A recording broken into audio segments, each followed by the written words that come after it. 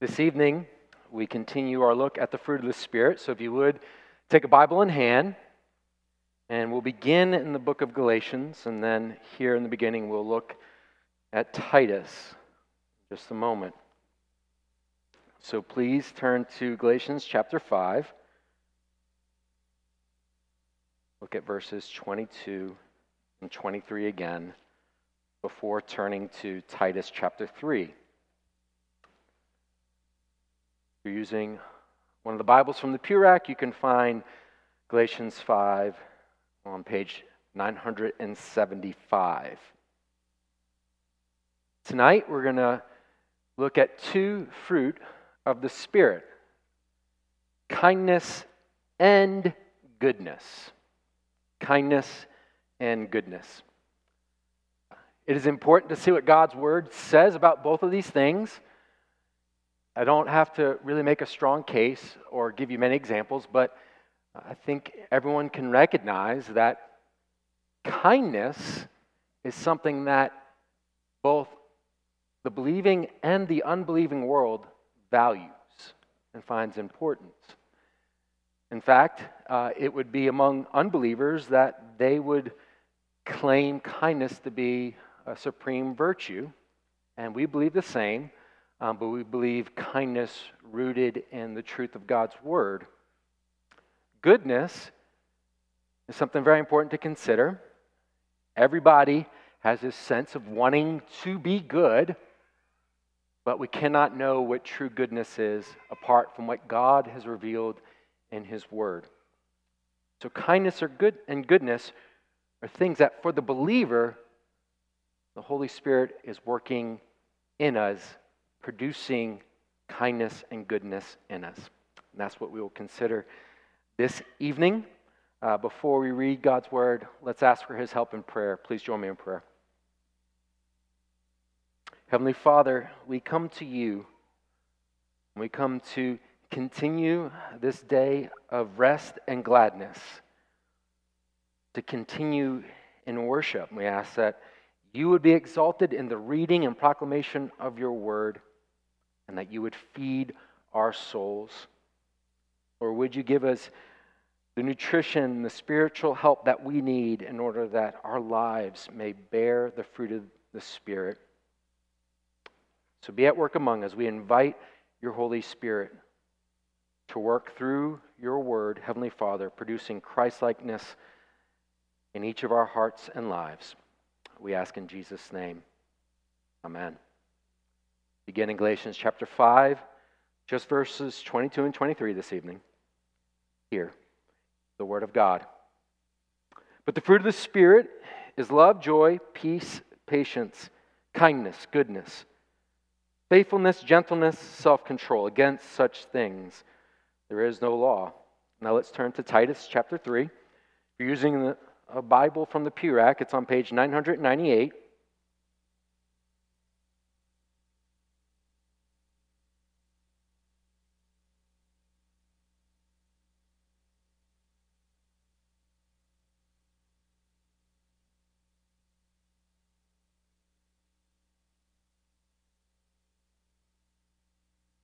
Titus chapter 3. Let's begin in verse 3 through verse 8.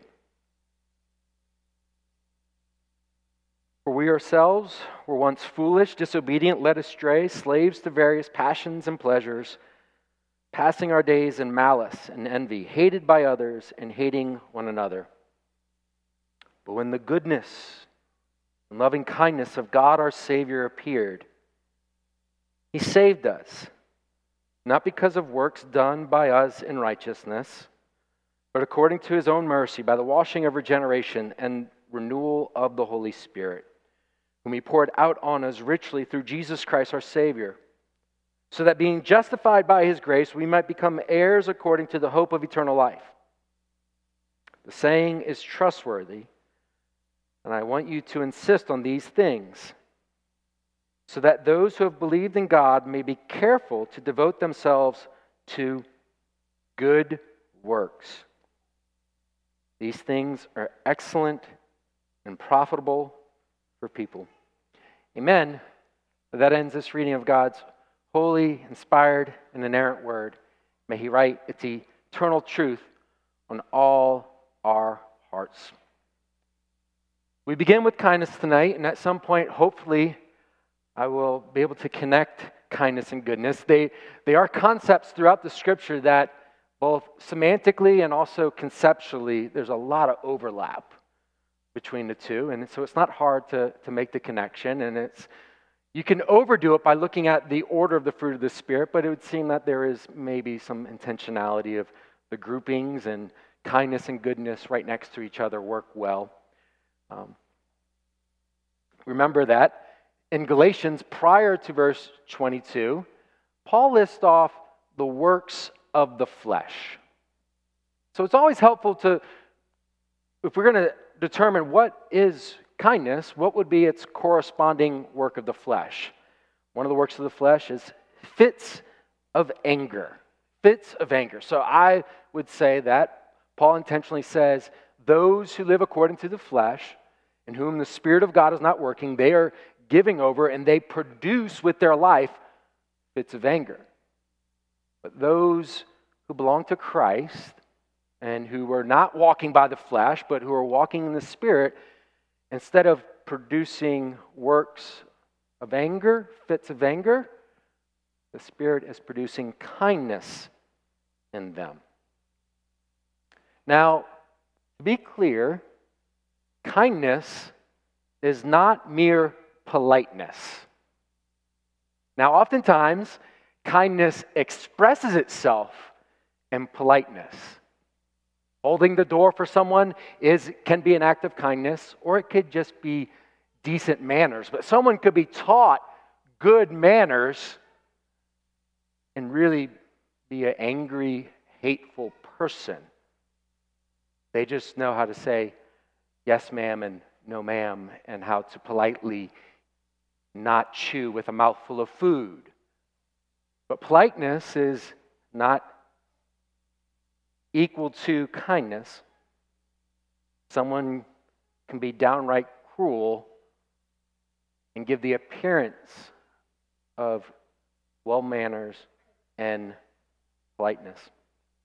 And though some seem to be inclined by personality to kindness, it is not a personality trait that Paul is speaking of here in Galatians chapter 5, which for some of us, that should be a relief. That should be good news.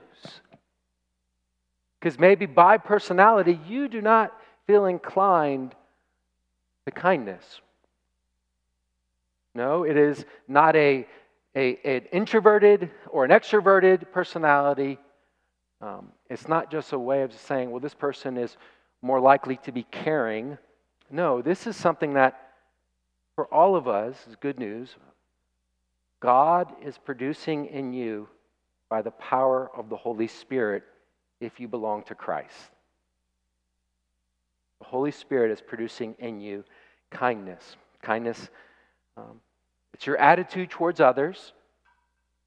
It's a way of treating and relating to others. Jonathan Landry Cruz gives a pretty good definition of kindness, and so I'll use it this evening. Kindness is a disposition of the heart that seeks the welfare of others. It's good. A disposition of the heart that seeks the welfare of others. But he goes on to elaborate, independent of whether they deserve it or not. So, a heart that seeks the welfare of others, independent whether they are worthy recipients of that welfare. And also independent of any services in return. Not expecting anything in return for the kindness that is showed. He ends his definition, doing good to others for the sake of doing good to others. That's what kindness is. And now we already see a connection between goodness and kindness. Doing good to others for the sake of doing good to others. Kindness is an expression of a loving heart. It's a loving heart then in action. It resembles the heart of God. This is what Scripture reveals to us, that the God who made all things, who is holy and righteous, is kind. He always has been and always will be kind, and the kindness fills the heart of God. In Luke's recounting of Jesus' Sermon on the Mount, he puts it this way in Luke chapter 6, verse 35. Jesus says, "But love your enemies and do good and lend, expecting nothing in return, and your reward will be great, and you will be sons of the Most High, for He is kind to the ungrateful and the evil." God, your Father, dear Christian, is kind to those who don't deserve it, you and I. He's also kind to the ungrateful and even to those who are evil. That He does not give anyone immediately what their sins deserve, and that even the reprobate, that will be separated him from all eternity in this life, experiences God's kindness just by the gift of the next breath, shelter, food, intelligence, and we could go on and on. God is kind. And I chose Titus chapter 3 this evening to marry together with our passage because it is a passage where it speaks of doing good works. It is a passage there in verse 3 where you see the contrast between who you once were, similar to in Galatians 5 where the works of the flesh, and now we see the work of God by the Holy Spirit renewing and regenerating and sanctifying the believer. But did you notice there in Titus chapter 3 verse 4, "But when the goodness and loving kindness of God our Savior appeared." Here the Apostle Paul is reminding us of when kindness in its fullness walked this very earth. Appeared, it's language of incarnation. It's language of Christ coming. There was a time in history in which the God whose heart is filled with kindness, then in the person of His Son, took on flesh, and kindness was embodied and lived and walked. God is kind. And before the coming of Christ, His kindness was expressed through creation and providence, to the elect, and to the reprobate. And in the person of the Son, now kindness came and dwelt among us. Jesus never acted selfishly, always seeking the good of others. There's a great example of this. There's several examples of it. You just go through, and if you read the Gospels, notice the kindness of the Lord. His treatment of outcasts, His treatment of those who no one else wanted to associate with. His treatment of humble sinners, humiliated and shamed by their sin, welcoming them in, showing them the kind heart of God, redeeming, saving them. There's one example I think that does stand out. There's, one miracle that shows up in every gospel, not just the synoptics, Matthew, Mark, and Luke, but also Matthew, Mark, Luke, and John, and that is the multiplying of bread and food for a hungry crowd. So you remember the occasion. I'll reference Mark chapter 6 this evening for it. Jesus sees a great crowd, and they are chasing Him and His disciples down. So what does Jesus do? He stops.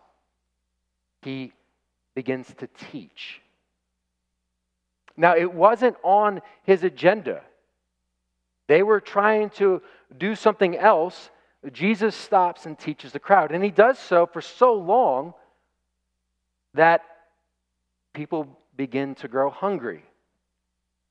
And so he multiplies whatever little food they have there, and they feed the multitudes of people. It's a great example of the Lord's kindness because oftentimes we just think about this is a miracle. It's a sign that Jesus is the Messiah, the Son of God. It is. And it's also revealing what type of Messiah he is. Seeing the crowds, he has compassion on them. And he teaches. He cares for them spiritually. His kindness is expressed in teaching them about the kingdom of God.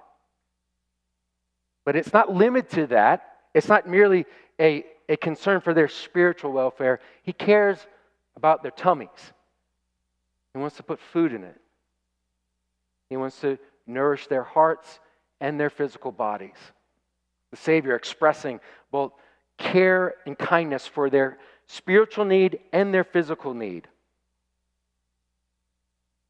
And here's the thing about this story. Jesus himself, incarnated kindness, was exhausted. He was tired. His disciples are tired. They've been on a whirlwind of ministry, and they are trying to get away from the crowds. They are fleeing the crowds, and the crowds find him. They see him in a boat, and they meet him on the shore in a destitute place where there's no nearby 7-Eleven or McDonald's drive-thru. There's nothing for them nearby. But they come out to him. Jesus, worn out, according to his humanity, is not bitter, not angry. He's not saying, would you please go away? But he extends this wonderful kindness to him. There in verse 31, Jesus told his disciples, come away by yourselves to a desolate place and rest a while. Him and his disciples needed rest. Because it says, for many were coming and going, and they had no leisure even to eat. This was the ministry that was taking place before this miracle. So busy, they didn't have time for themselves to eat. I don't know about you, but when I'm hungry, I can get hangry. Right? I don't know about you, but there are times where my children were younger and sleep was scarce and it was hard just to be kind. Jesus never once was unkind, even when he himself physically exhausted. He needs rest in his body, but his heart overflows with kindness. It's a good picture. Before we think about kindness towards others, dear Christian, you can never exhaust Jesus' kindness towards you. Never. Never. We talk about getting on someone's last nerve. He doesn't have a last nerve to get on. No. Oftentimes we feel reluctant that we would come to him again with our need, whether spiritual or physical. But be assured, you can never, ever exhaust his kindness to you. Even in a more desperate situation, having been beaten, having been stripped, having been flogged, having been nailed to a cross, his heart overflows in kindness. And in Luke 23:34, Jesus says, Father, forgive them, for they know not what they do. Seeking the good of others at all times. Remember, complementary to our passage in Galatians 5 is John 15, where Jesus told his disciples that they are to bear fruit. And he tells them how. that they are to abide in him. They're saying you are invited to abide in the one in whom kindness overflows. And that's encouraging for me, that's encouraging for you, because when I am physically exhausted, when I'm emotionally exhausted, there is a deep reservoir of kindness within, not of me, but because the Spirit of Christ indwells me. It's a reservoir of kindness that is deeper than the ocean, a reservoir that has no bottom, no end. And so, when it feels like we have nothing left to give, and it may be that you need to set aside time and get away and rest and recharge. I'm not encouraging you to go and hurt yourself by the pace of life and pace of service and ministry, but we know that there comes times where we feel like there is nothing left to give. And you don't have to grow bitter in service and care for those who are in your path. You can continually offer up kindness, seeking their good. Why is Jesus so kind? Because he is God and God is kind. Why is God kind? God is kind because he is good. Jesus is kind because he is God and God is good. Kindness is connected in the attributes of God underneath as an expression of God's goodness. God is good in his essence. And so when his Spirit is dwelling in us, it doesn't just make us kind, it makes us good. Those who delight in the good, those who love the good, those who practice what is good. Let me remind you that God is the standard of what is good. So if you begin with God's goodness as his chief attribute, and that is what defines good for us, then it helps us then discern what is kindness towards others and what does it mean to do good. Now, in the works of the flesh there in Galatians chapter 5, one of the works of the flesh is impurity. And it would be goodness, which would be the opposite of impurity. Psalm 119:68 says, "You are good and you do good." David says that of the Lord. A good and helpful definition of God's goodness is from Terry Johnson. It says, "It is that which sets him apart from malice, cruelty, and harshness, and characterizes him as kind, generous, trustworthy, and gracious." It is his moral purity that then is expressed in grace. So his goodness stands above all things. His mercy is God's goodness shown to those in misery, Herman Bavinck says. Herman Bavinck goes on to say, goodness of God is expressed in grace, not giving what we deserve. God's goodness is expressed in patience. It is the goodness of God which spares those deserving punishment, and that he patiently waits for those who have sinned and invites them to repent. God's love is God's goodness, not just conveying benefits, but offering himself to sinners.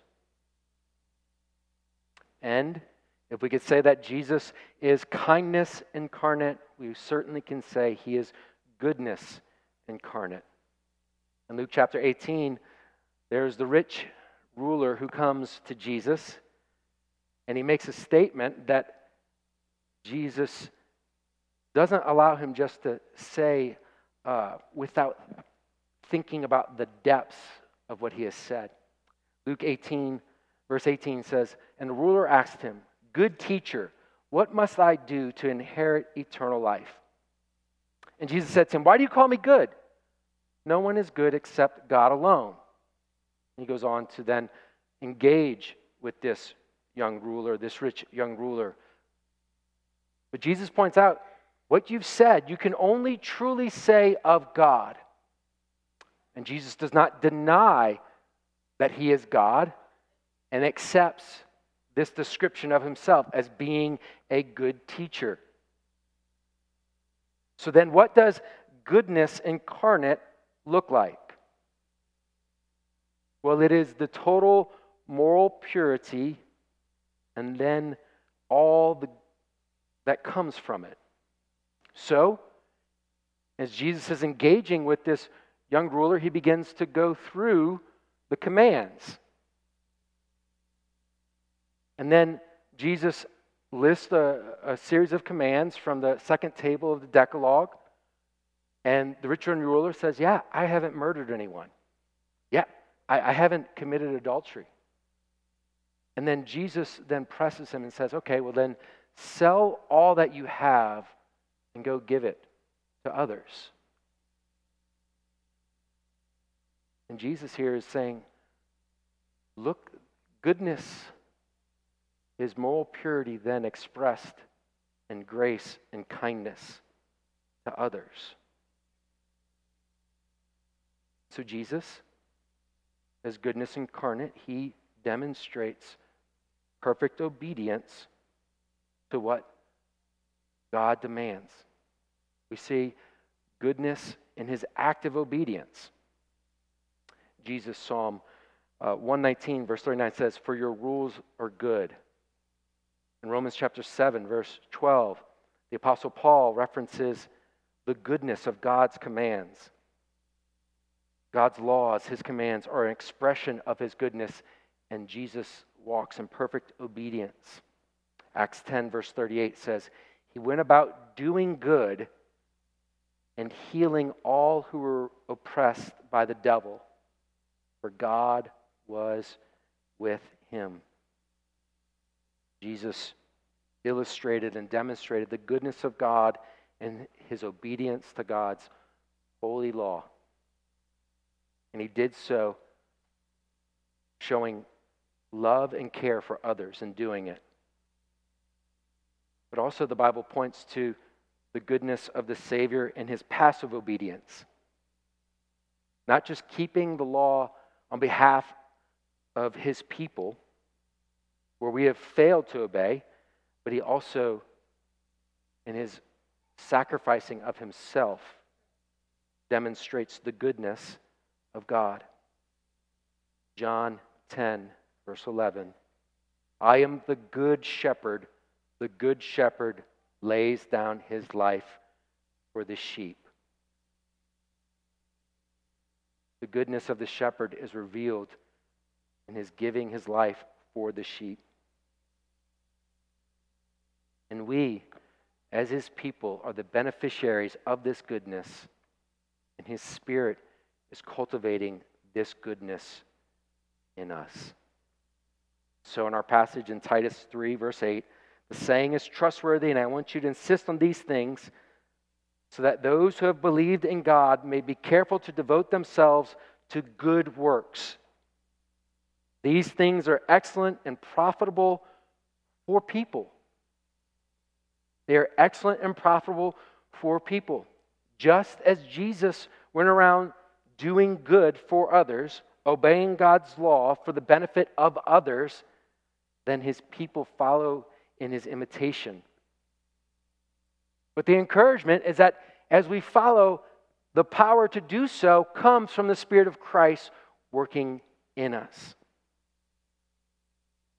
It is not a matter of saying that, okay, God has forgiven our sins. We're justified. There's nothing that we need to do that could merit or earn our salvation. And so, in gratitude, we seek to live in obedience, producing good works. The emphasis being on our gratitude producing good works. It is an expression of our gratitude, but it's gratitude that is fueled and empowered by the Spirit of God working in us.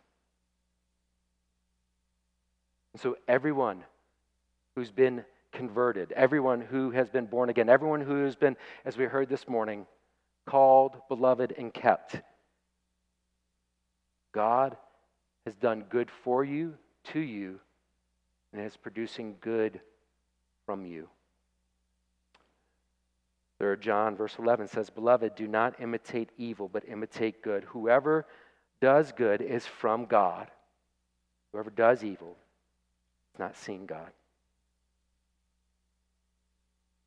Now, as we're coming towards the last couple character traits listed in the fruit of the Spirit, I want to remind us of the context of the book of Galatians. And you can do this in working out all the fruit of the Spirit of love, joy, and peace, and patience, and kindness, goodness, gentleness, faithfulness, and self-control. All of these in the context of a church that has gone through some really difficult and hard things. Remember how the letter to the Galatians begins. It's a brief greeting, and then Paul goes straight to the point and says, there are some among you who, by what they have embraced, are denying the gospel. And if anyone preaches to you a gospel different than the one that you've heard from me, then they are to be damned. They are to be cursed. They are to be, even if it's an angel of God, they are to be cursed. Think about the controversy that was taking place that Paul is addressing in this very letter. And so he wants to make the point that, okay, you don't remain in and remain justified by resorting to works of the law. That it is the Spirit then that produces godliness and holiness and good works in you. We walk and live by the Spirit. But it's also a matter of, okay, as a church that's been through a lot, there's probably some people still in the pew who were telling others, you can't be a true Christian unless you get circumcised like Jews. They were putting this ungodly, gospel-denying burden on their neighbors, their fellow church members. Think about the pain and the harm that could be done. It's one thing to be ridiculed or persecuted by the unbelieving world, but then when someone else within the church starts telling you, you're wrong, you're really not right with God, those words carry such a sting and such pain and such hurt. And so Paul says, for this church that's been through so much, kindness and goodness, kindness, seeking the good of others. In another place, kindness is tied to forgiveness. Ephesians 4:32. Be kind to one another, tender-hearted, forgiving one another, as God in Christ forgave you. How does a congregation that has been torn up by this theological controversy recover? How do they go forward together? Kindness that is ready to forgive, wanting what's best. Not marking out and putting a scarlet letter on those who are among the Judaizers, but moving past that, seeking their welfare, their good, pardoning them as they have been forgiven and pardoned by God. Galatians 6:10, it says, so then as we have opportunity, let us do good to everyone. Let us do good to everyone. Goodness as it is revealed by God's commands, let us do good to everyone. And then what does Paul say? Especially to those who are of the household of faith. He's telling the Galatian church everything you need for healing, for restoration of community and fellowship. The Spirit is doing that work in you.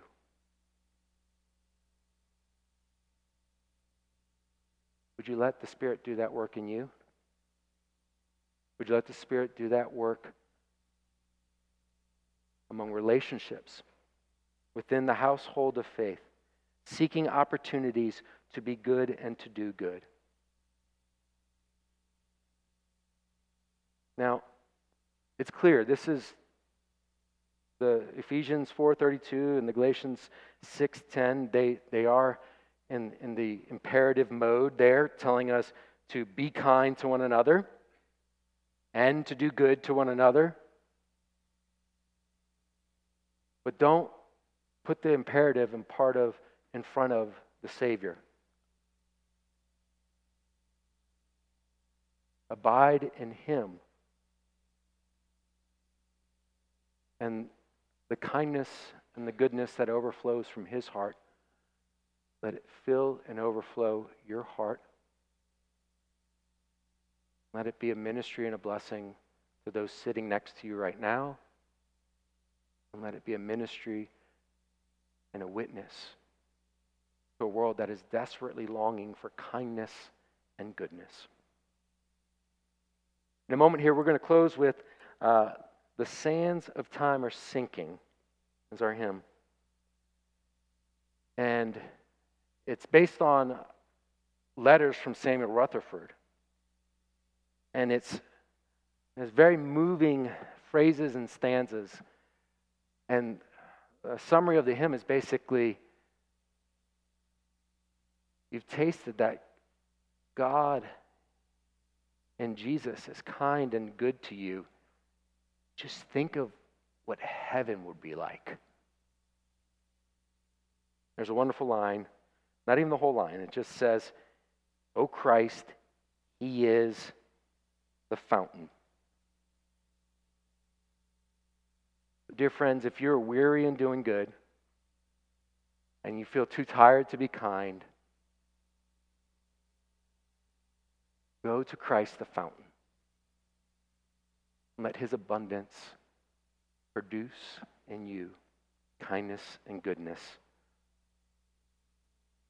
for those whom you love, those who need the Savior. Let us pray. Our Lord and our God, we thank you that you meet the needs of our hearts. You do so perfectly and righteously. We thank you that you care about us wholly and completely and totally, every part of our being. You're seeking our good and our welfare. And Lord, we need it. And then we want to be vessels of that kindness and goodness to our fellow believers, to the watching world. By your grace and by the power of your Spirit, may we be so and do so. Help us to abide in Christ, to walk in the Spirit, to commune with Him, and to receive from Him all of His kindness and goodness. In Jesus' name, amen.